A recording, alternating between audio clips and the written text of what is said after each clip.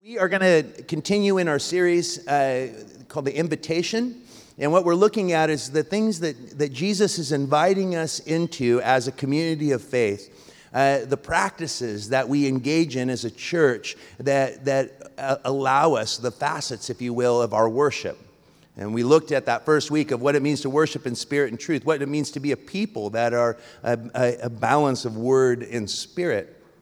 We looked at the power of witness, and that actually our spiritual formation is not found primarily by us being alone with Jesus, but our formation happens as we go where Jesus is going, as we follow him and we enter into his world, that we're a people that don't exist for ourselves, but we exist for the good of those outside of the church. And we want to be a part of Jesus' commission. We want to recognize that he has called us to move with him. Last week we considered what it means to be a people that pray, and that the truest prayer is help.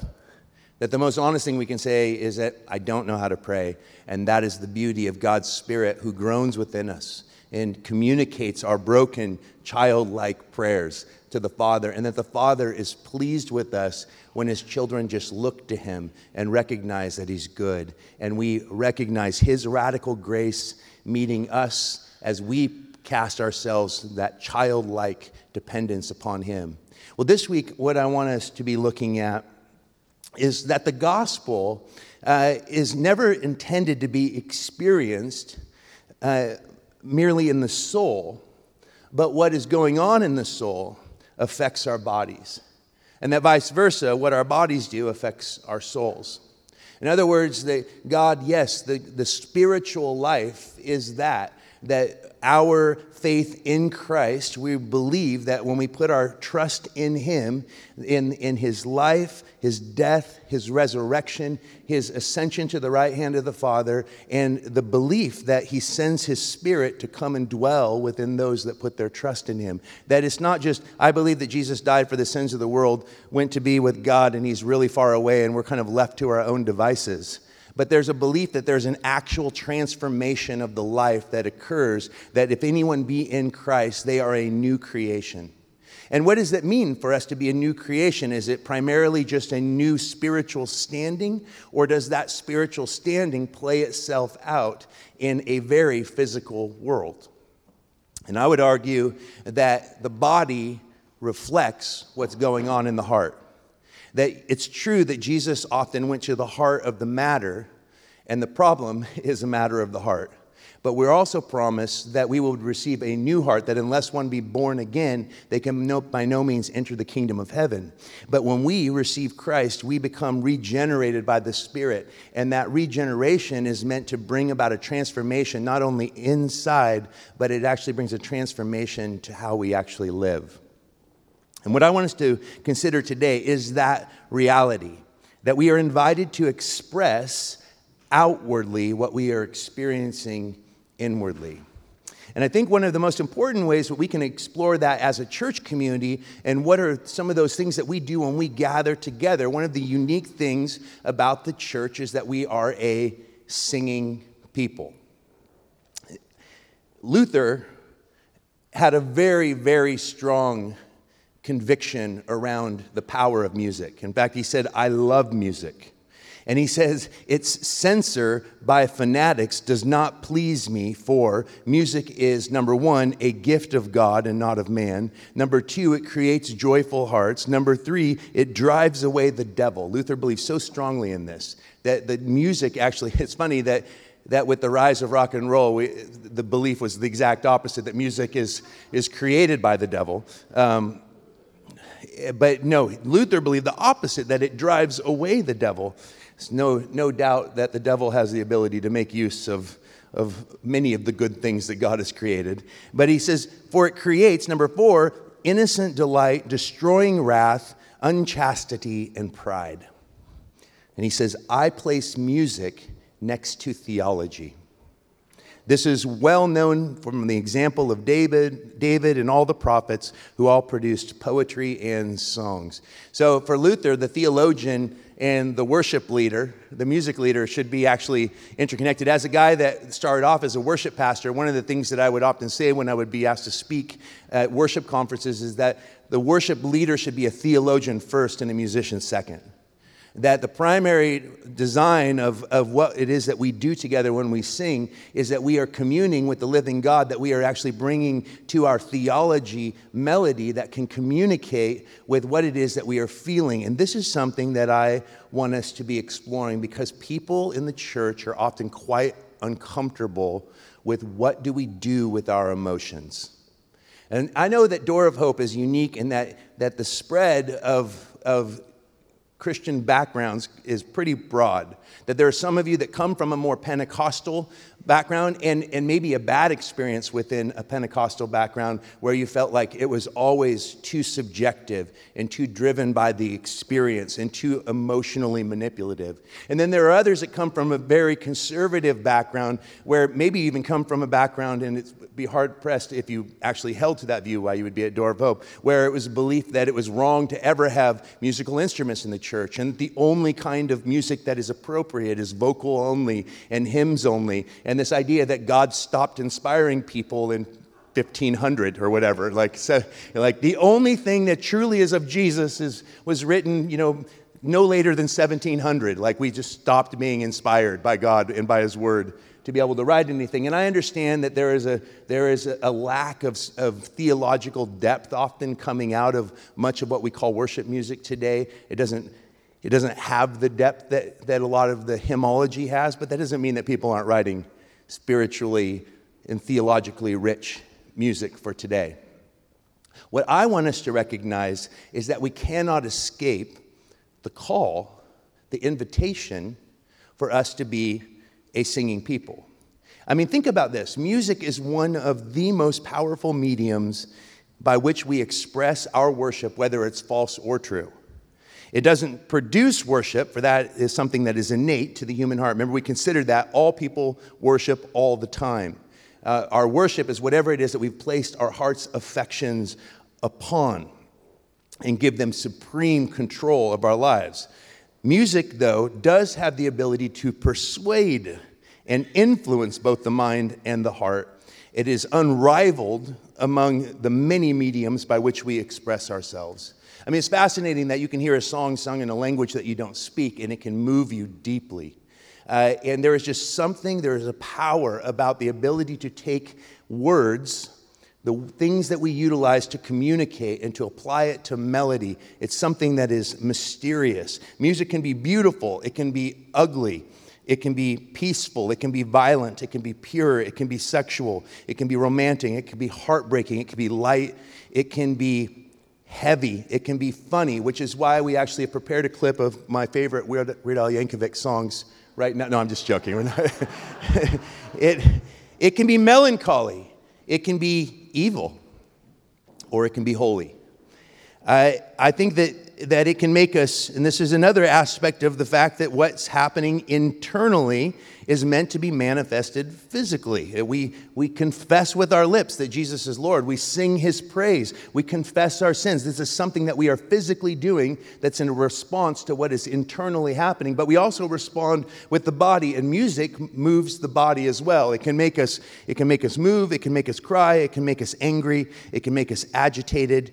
My wife is often agitated by the music that I select to play in our room. However, I would argue that she has this one artist that she plays. And I know this artist is good, and I know that I'm supposed to like her, but I don't know why. It just really frustrates me every time I come in, and it's Joni Mitchell. She just gets me. I don't know what it is about her. There's something about her voice that just upsets me. And I even know that she's considered a great.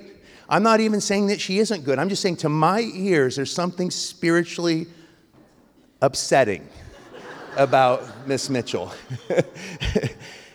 I think I have pretty good discernment, but I'm gonna trust that. But my wife loves her. I'm not joking. It always is on when I come in, and then I'll say something, and she goes, "Oh my gosh, you are such a snob." Like, why do you have to comment? I don't comment on, I'm like, baby, I'll put something on, you're like, turn that down, I can't take that right now. I'm like, I'm just saying Joni Mitchell's a little challenging for me. That's all I'm saying. But I think that it's funny, the way that music can affect us. Isn't it even interesting, the way that we will attach music to certain moments in our life? I made, the first weekend I was with Darcy, the first thing I did, because this was 1996, is I went home, I wrote a song for her, I recorded it on my 4-track, and then I made a mixtape. The first track was More Than This by Roxy Music. And then I followed that up with something that she still to this day doesn't like, which was My Bloody Valentine, which is just by the title, if you've not heard of them, you probably aren't going to. And I just tried to weave in everything that was important to me musically, and then I ended with the song that I wrote for her. And because this was the power, it's like that was the best way I could think to communicate what I was feeling after meeting this amazing woman. I mean, do you remember your first cassette? For those of you who are older, do you remember your first record? And now those of you who are young, do you remember your first record because you don't have cassettes or CDs? Isn't it weird? Nothing new under the sun. It's all hevel, right? You're like, some of you Jesus movement people, you're like, my grandkids are buying the records that I burned. I don't know how to respond to this. The 8-tracks, remember those? Remember your first concert, the impact that it has on our lives. There's certain music, I was talking with Darcy about this, certain music that she can't listen to that without it just making her overwhelmed with emotion because it's connected to the loss of her brother. Songs that were special, artists that, it's so connected to the heart. And it provokes incredible feeling. And so the question for us is that as Christians, we're often distrustful of our feelings. And rightfully so. There is scripture that clearly states that the heart is wicked and deceitful above all things.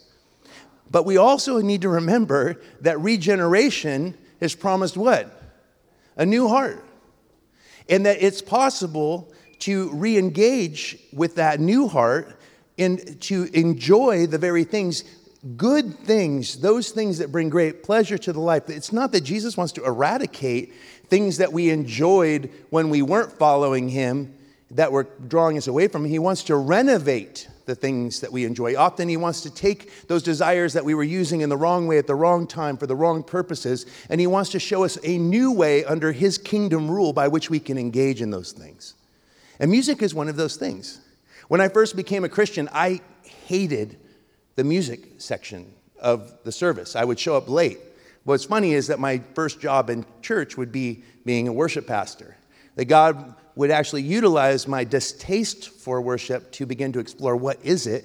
And then I began writing songs. The thing that came out of me when I began to reflect on the beauty and who Jesus is that I immediately started to write worship songs, which I was very embarrassed of when I first started writing them and didn't want to share them with anyone because they seemed so simple and so childlike, which they were, because I was a new believer and I was trying to express in a way that I understood what it is that I was believing. What I wouldn't know is that worship music actually became more of a gift to me and actually a way to use the music than I could have ever dreamed of as I had tried to make a career out of music in my 20s before I met Jesus. There's just this power in being able to communicate the gospel in very simple and concise ways, and to see it be utilized for the church's good. It was such a satisfying reality that began to cause me to ask the question, then what then is the place of singing? I want to show you this slide. This is Zephaniah chapter 3, verse 17. And I think that this is the invitation to sing. And that first of all, God asks nothing of us. I always like to say this, that is not first true of himself. And when the Lord your God is in your midst, a mighty one who will save, he will rejoice over you with gladness. He will quiet you by his love. I love that. That God wants to quiet his people by his love. He will exult over you with loud singing. One of the few passages in Scripture that actually declares that God is a God who sings over his people, that rejoices over us in song. That song is not the child of the devil, but the song is the direct gift that comes out of the heart of a singing God. A God who literally feels so deeply, and this is one of the issues that we have, is that our vision often of God and our distrust of feelings is that we view God, and this is sadly a gift that has come to us through our Protestant backgrounds, is that God is somehow the God of the Greek philosophers. He is an unmoved mover, but he is not the unmoved mover. And all we need to do is, Jesus said, if you have seen me, you have seen the Father. And does Jesus ever strike you as someone that isn't moved? Is one that isn't emotional? One that doesn't feel much? No, he feels everything perfectly and fully. He engages and he shows us what it looks like to feel appropriately. He gives space for tears. He gives space for anger. He gives space for communion over a meal. There's even the recognition is that Jesus himself would have been singing the very Psalms on the night of his betrayal. He would have sung the Song of Ascents before he broke the communion. I mean, it's just a powerful thing to picture Jesus singing, showing us the pattern. And this is why Bonhoeffer said, when we pray in the power of the Spirit, when we sing in the power of the Spirit, we are literally singing and praying through the lips of Jesus himself. But I like this because God is a God who sings over us, but look what we are commanded to do in response. In Colossians chapter 3, verses 16 through 17, he says, let the word of Christ dwell in you richly, teaching and admonishing one another in all wisdom, singing psalms and hymns and spiritual songs with thankfulness in your hearts to God. And whatever you do in word or deed, do everything in the name of the Lord Jesus Christ. What does the Scripture tell us about singing? Well, what I can say is that Hebrews 13 says, through him, that is through Jesus, then let us continually offer up a sacrifice of praise to God. That is the fruit of lips that acknowledge his name. God is a feeling God, and he has created us a feeling people. And he has given us a new heart that we can actually engage those emotions in a way that brings honor. Is it true that everything in us is mixture? It is. But Jesus has empowered us and has come into our lives in such a way that when we abide in him, the Father sees us as perfected in the Son. And so we can come with our mixture and our bags of brokenness and all of that, and we can actually praise our King because God has chosen to give us freely his love. And by that gift, that love has been poured out in our hearts by the Spirit, and we have to learn how to appropriately release it back to him. And so singing is a way that we can do that as a community. I want us to just consider a few things about why we sing. First of all, we sing to recognize God's very presence. I've been saying a lot lately that we don't just come together on Sundays. This is not to be some kind of college class. We're not here to learn about Jesus. We are here to learn from the living Christ. We are here to meet with Jesus. And one of the questions that I would have for you as a community, maybe you're newer to Door of Hope, maybe you're still trying to even learn the body of music because we have been blessed with so many songwriters, and Door of Hope is not the traditional church that you'll go to where you hear songs that are, I would say most of the people that are probably involved in the worship here don't even know half of the stuff that would be considered popular Christian worship music right now. And I'm grateful for that. I think that there's something really beautiful when a body has its own gift of its own sacred music. And we utilize other people's music as well, but there's a balance of that, of God inspiring us to write new works, as well as of us to see what God is doing in the body at large. And what are the things, what we care most about is, does it point people to Jesus? Does it connect the heart to Jesus? Does it bring honor to Jesus? Does it give us a way to appropriately express our feelings back to him? But I think that when we recognize that we don't you don't come so that you can watch the good musicians play. And that is a total wrong response. I don't care how good the band is. The importance, and the band should not be a tool to attract people. The church should be attractive because it's worshiping in spirit and truth together around the person of Jesus. So I love this Psalm 100, 1 through 5, gives us this powerful picture, is that we aren't we aren't singing that God would come. We are singing as to attune our hearts to a God who is already here.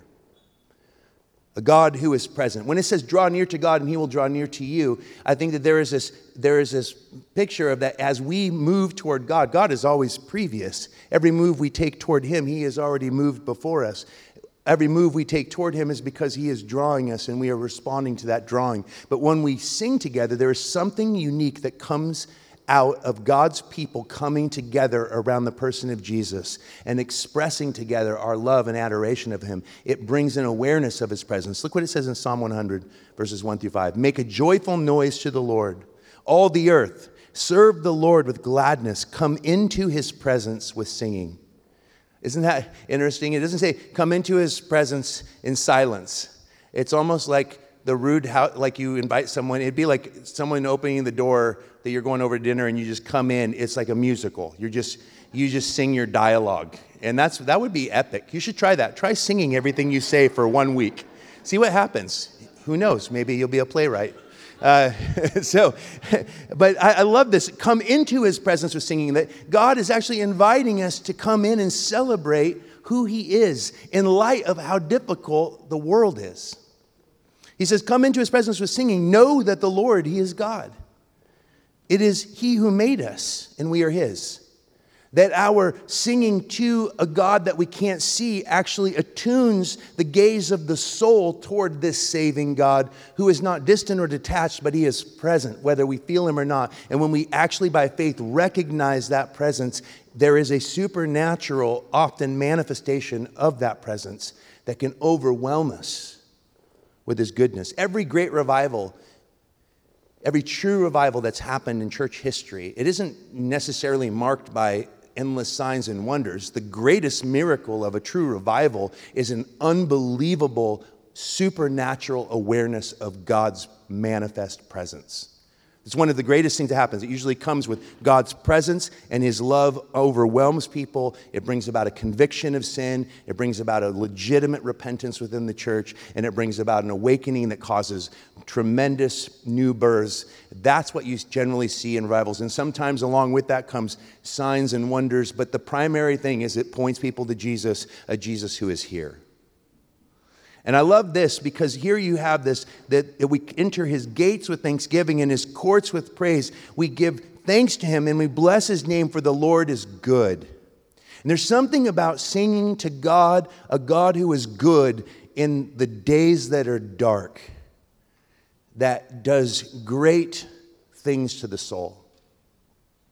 It's powerful. I remember I was leading a service in Southern California. I was hired to be a worship pastor for a church called Revival Christian Fellowship. It was a really large church, and this is in the Inland Empire in the Temecula, Marietta, Menifee area.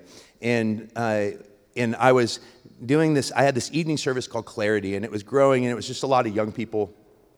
And one night, these two guys came forward, and they were dressed like money, and they looked weirdly famous. Like they both had like weird X factor, that whatever that thing is, where you're like, there's somebody, but I don't know who. And one of them had his head shaved, and he's covered in tattoos, and he had his front tooth, like mine, was metal, except his was like platinum, silver.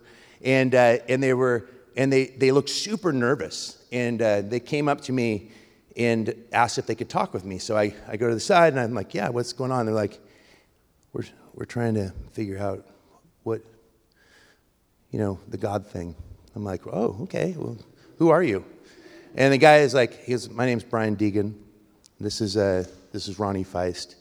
I'm like, I have never heard of you. I don't know what that's supposed to mean to me. And I'm like, okay, what do you do? And it was so loud from the music. I thought they said they rode bicycles. And I was like, they look way too tough to just be bicycle riders. And they're like, we're freestyle motocross guys.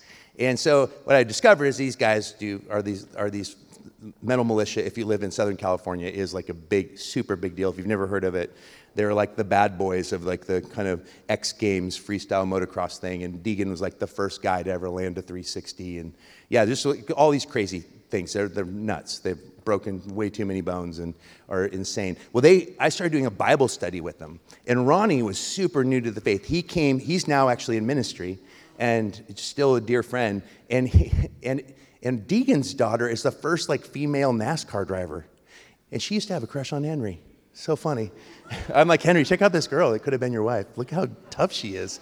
But I love Ronnie came up to me. We became really good friends, and he's like, hey, PJ.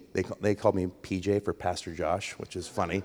Don't call me that. And they're like, PJ, hey, when the music's going on, so what's happening? I go, what? And he's like, this. And I'm like, oh, it makes you cry? And he's like, yeah, why is that okay? And I'm like, dude, it's totally fine. It's beautiful. The gospel's moving in you. He's like, okay, good. I was like, he thought there was something wrong with him, his masculinity was being violated, that every time he came to worship, he would start crying. But it's just the Spirit moving him, the revelation that God is present. I just said, you're just experiencing God's presence. It's a beautiful thing. And this is one of the things that we should be expectant. When you come to church, are you expectant? Do you want to be moved to tears? Do you want to be experiencing it? It's not dependent on the song needs to be just this style. What we need to come is not with the band entertain me. What we need to come is with the posture of, God, we are ready to meet with you. We're ready to meet you. Doesn't matter who's preaching, it doesn't matter what band's playing. We are coming with expectant hearts.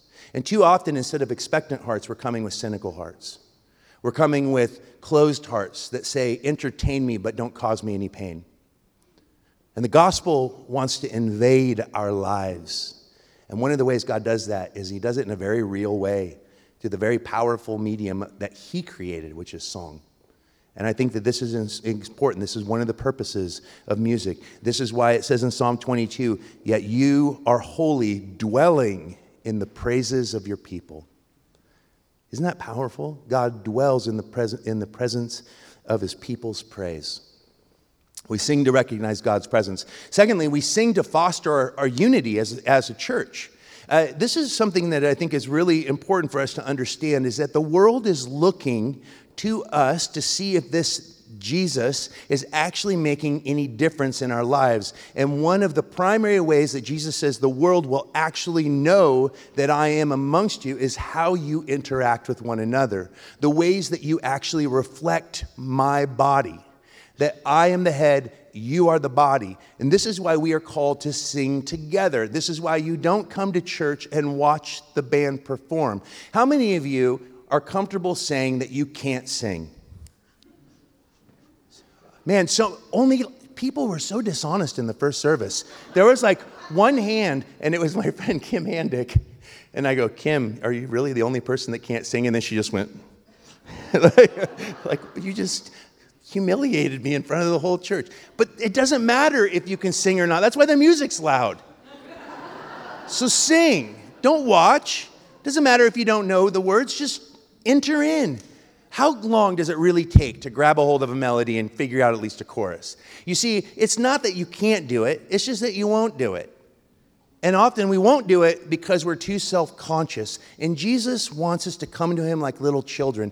One of the places that is a beautiful, appropriate place to respond emotionally is in our time of singing together as a congregation. Last week, there was something really beautiful happened in the worship, specifically in second service, and it was that reality. Yes, Alex has a beautiful voice, and yes, it's true that he's also moving to California, and we are not okay with that. And that's why, you know what? We'll take a gathering to keep Alex put at the. No, I'm just joking. But yeah, it's one of those things where it was just one of those moments where God's Spirit showed up and people engaged. And hands were being raised. And I heard several amens. And I'm like, what is happening? This is truly charismatic with a really tight seatbelt. But it's happening. People roll down the window. They don't care. They really are like Will Ferrell. I'm in love and I don't care who knows. They were letting God know that they were experiencing his presence. There was a unity in the body that created a freedom. And I want there to be that freedom, that ability to believe, it's okay, I can express my heart. This is a safe place for me to tell God that I am struggling, that I'm hurting, and I'm going to praise him anyway. And that is one of the things that begins to communicate to the world that we are his children. Jesus said, they will know you are my children, they will know you are my disciples by your love for one another. One of the ways that we express our love to him is in singing together. Ephesians 5, verses 15 through 19 says, look carefully then how you walk, not as unwise, but as wise, making the best use of your time, because the days are evil. I love this. Now look what Paul says. This is how to make the best use of your time. He says, don't be foolish, but understand what the will of the Lord is. And what's the will of the Lord? I love this. This is the best. This isn't generally what you think of when you think of this is what the church requires of you. Don't be foolish. Best use of your time. This is God's will.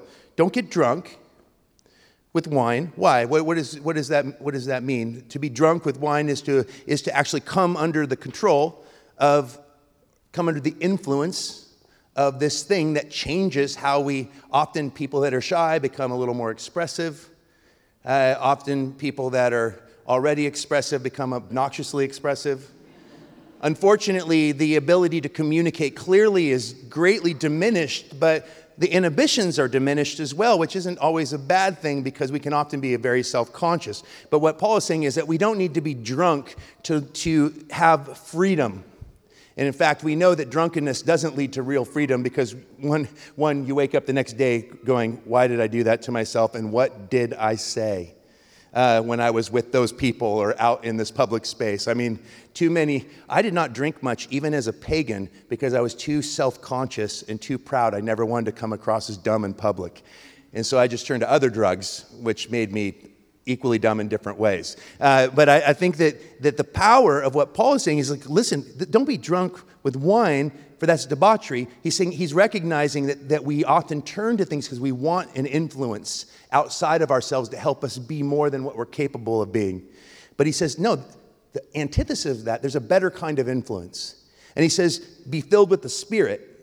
And here's what the will of the Lord is. Be filled with the Spirit and address one another in psalms and hymns and spiritual songs, singing and making melody to the Lord with your heart.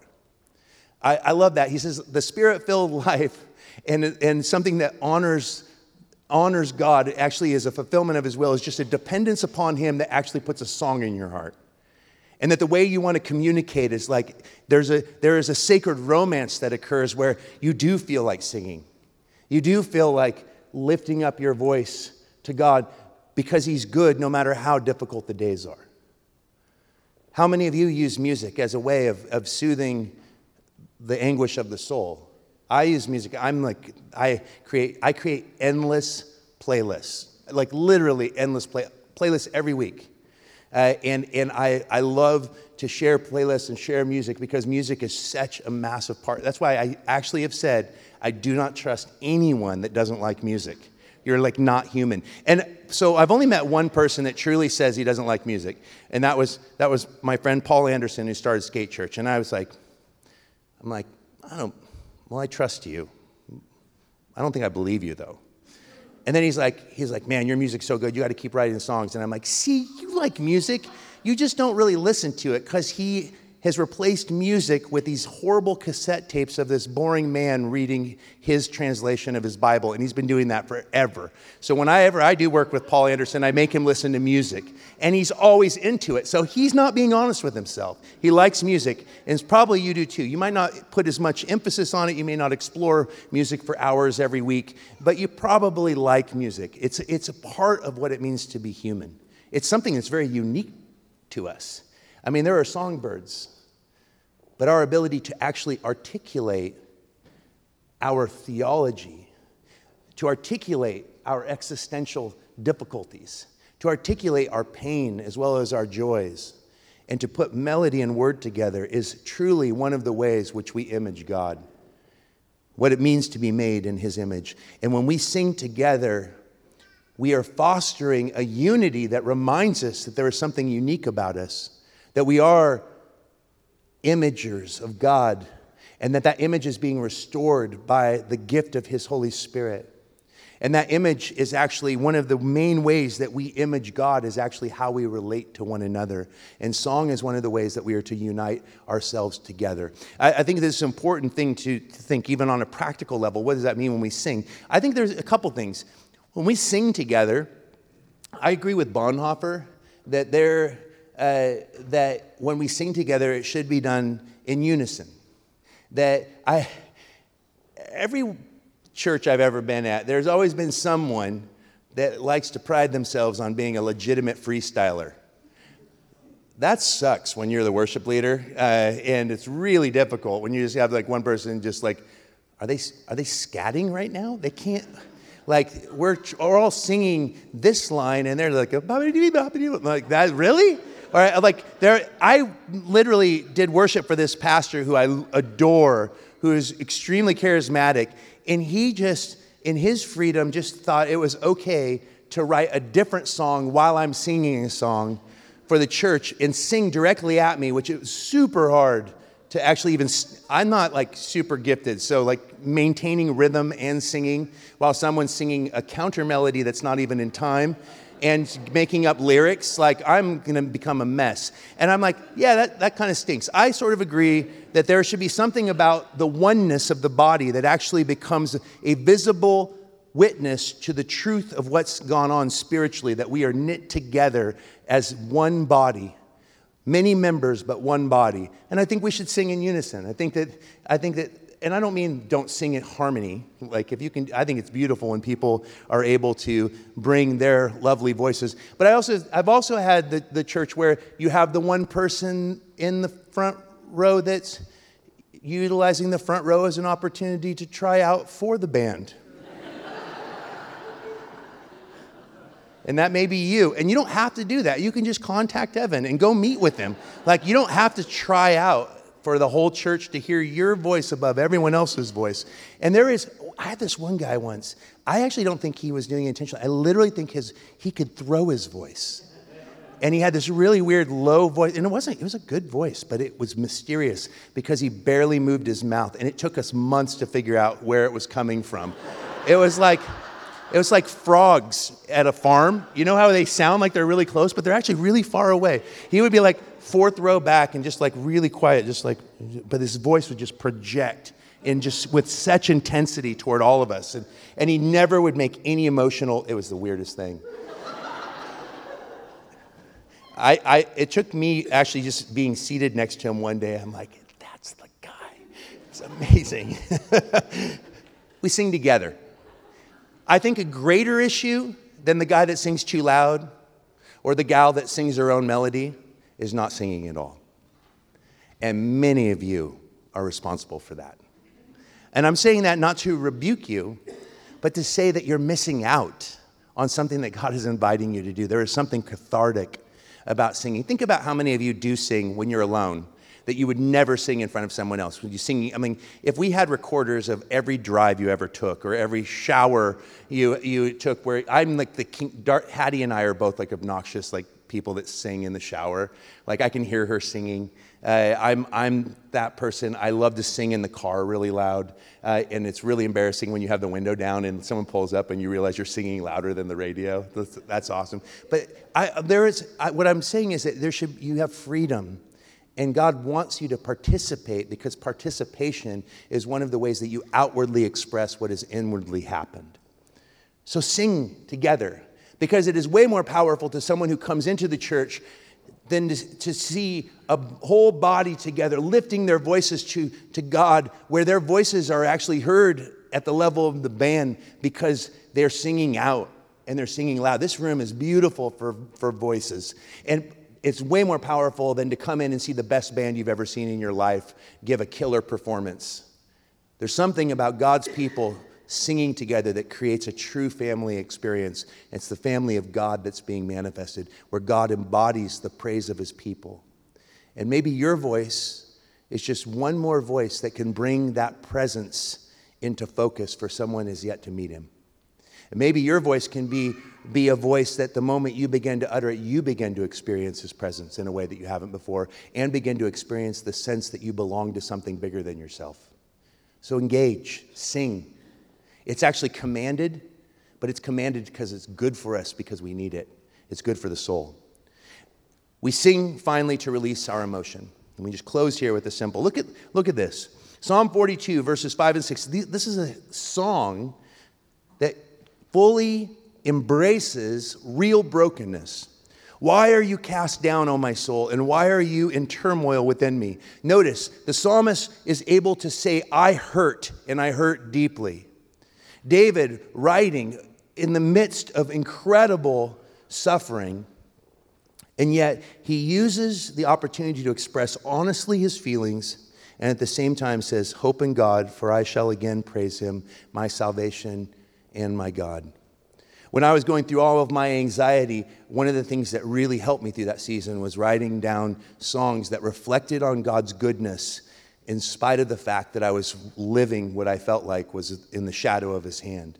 The song Overwhelmed, that's a song that we used to sing all the time, was the when my heart is overwhelmed, lead me to a rock that is higher than I. Was inspired by that beautiful psalm, that idea, Lord, forgive me, forgive us for forgetting that you are good, allowing our suffering to override the truth that in the end, you will wipe away every tear. There is a power in the gospel, and there's a power in singing out the truth of the gospel that gives us an appropriate place to fully express a whole range of emotion, honestly, before God and before one another. We sing to release emotion because we are emotional creatures. And you are not being more Christian by acting like a Stepford wife. God is not interested in us pretending like we've got our stuff all together.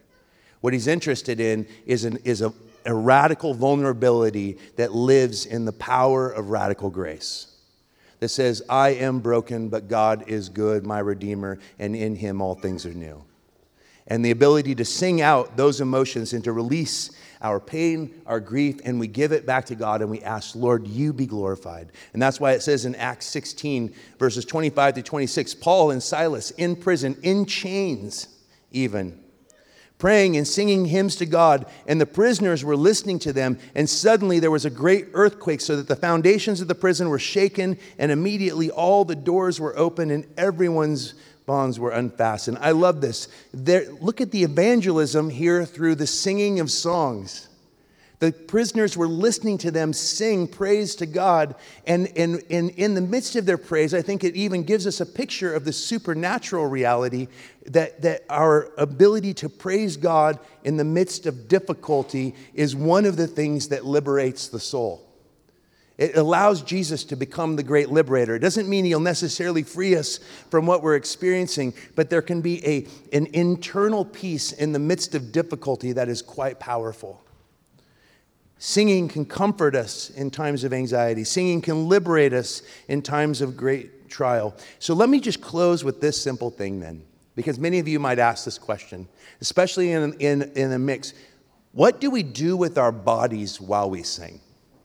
And I literally just want to practically just address a few things, because what the body does is a reflection of the soul. We are given bodies as a way of revealing what God is doing in spirit. And he has made us physical creatures. And how should we respond? And I just think, I want you to know this, that in celebration, Scripture shows us that clapping, and yes, for those of you that come from the idea that dancing is bad, and I don't know if many of you did, but if you did, that is so sad. And you should watch Footloose, because that's what happened when churches stopped dancing. You end up with Kevin Bacon having to do interpretive dancing in a farm. And this is what happens. It drives people to dark places. But when you see this, Psalm 47:1, clap your hands, all people, shout to God with loud songs of joy. Psalm 149, verse 3, let them praise his name with dancing, making melody to him with tambourine and lyre. For those of you that maybe came up in a church that says drums are always bad, just know that Israel primarily worshiped God with percussive instruments. It was loud. It was a cacophony of sound. It's the beauty of the heart and desiring to express and dancing. I mean, I was a kid who loved dancing. Like literally, I was obsessed. My favorite TV show was Fame. And I saw Saturday Night Fever when I was 5 years old with my aunt and wanted to be John Travolta, to the point where when I was a senior in high school, learned every single move of his main dance routine to Staying Alive. So I'm serious about dancing. And I think that, through Door of Hope's history, we've had a couple dancers. They're usually in the back of the room. And I think that the Spirit is not a spirit of chaos, but I think it's appropriate if the song calls for a little movement to, we don't have to be so self-conscious. You don't have to worry. Nobody's going to judge you if you feel like swaying. Nobody's going to. And I think that we're so afraid of being inappropriate or drawing attention to ourselves. And I think that there's a balance in all of that. I think that there's an appropriate, and then just a sensitivity to the Spirit is what is necessary. And all I would simply say is this: is that when we're truly a family that lives in the grace of Jesus, we should have the ability to enter into these things and recognize that being led by the Spirit can sometimes feel a little bit messy, and people will do things that are out of the bounds of what is healthy. But that's just the beauty of being think about your family gatherings. How weird are they? I went to my family yesterday, so we're so dysfunctional. It's amazing. Seriously, I don't think we know how to be human beings in a room when we're all together. It's fine if we're in small groups, but you put everybody in my family into one room, and we just get weird and awkward. And sometimes church is like that, and that's okay, because we're a family. And I think that we need a place to release emotion, and music is okay. Movement is appropriate. We are moving people. In reverence, we may bow or kneel. And I've seen people kneel in front, and I think it's absolutely appropriate and a beautiful thing when I see someone overwhelmed by the Spirit and just feel like they need to get down on their knees and praise God while the music's happening. That's good. Raising hands is a beautiful thing, and we see it through Scripture. Paul even he says, I want men everywhere to pray with hands lifted. But I think that all through the Scripture, you see the people of God, when they worship Him, they lift hands. There's something really powerful. What it communicates to those around you, when you truly feel, and I'm not saying raise your hands as a manufactured thing. I'm saying when you feel a desire to do that, how many times have you not done it because you were worried about what someone might think? And that's what's not okay. I'm not saying you have to do it. I'm saying if you feel like you should do it, you should be obedient to that because it's biblical. And I think what it communicates to the world is that we are reaching for a God who we know is near us. We are coming to Him like little children. And I think that there is something so beautiful about uplifted hands in worship.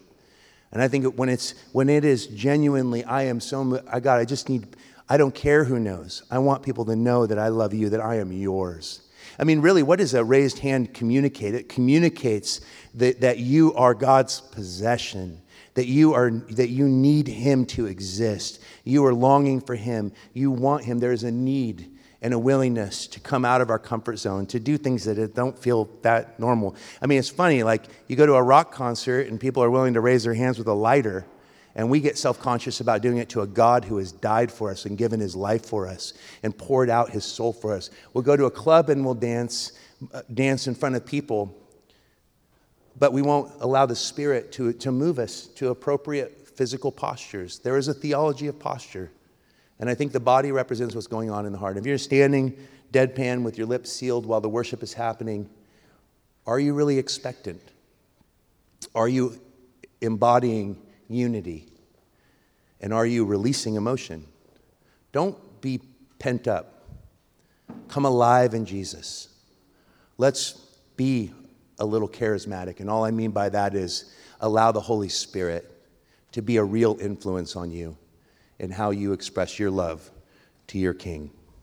He is beautiful, and He loves you with an everlasting love.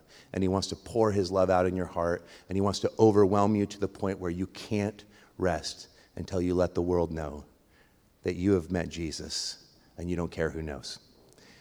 Let's stand together as I pray.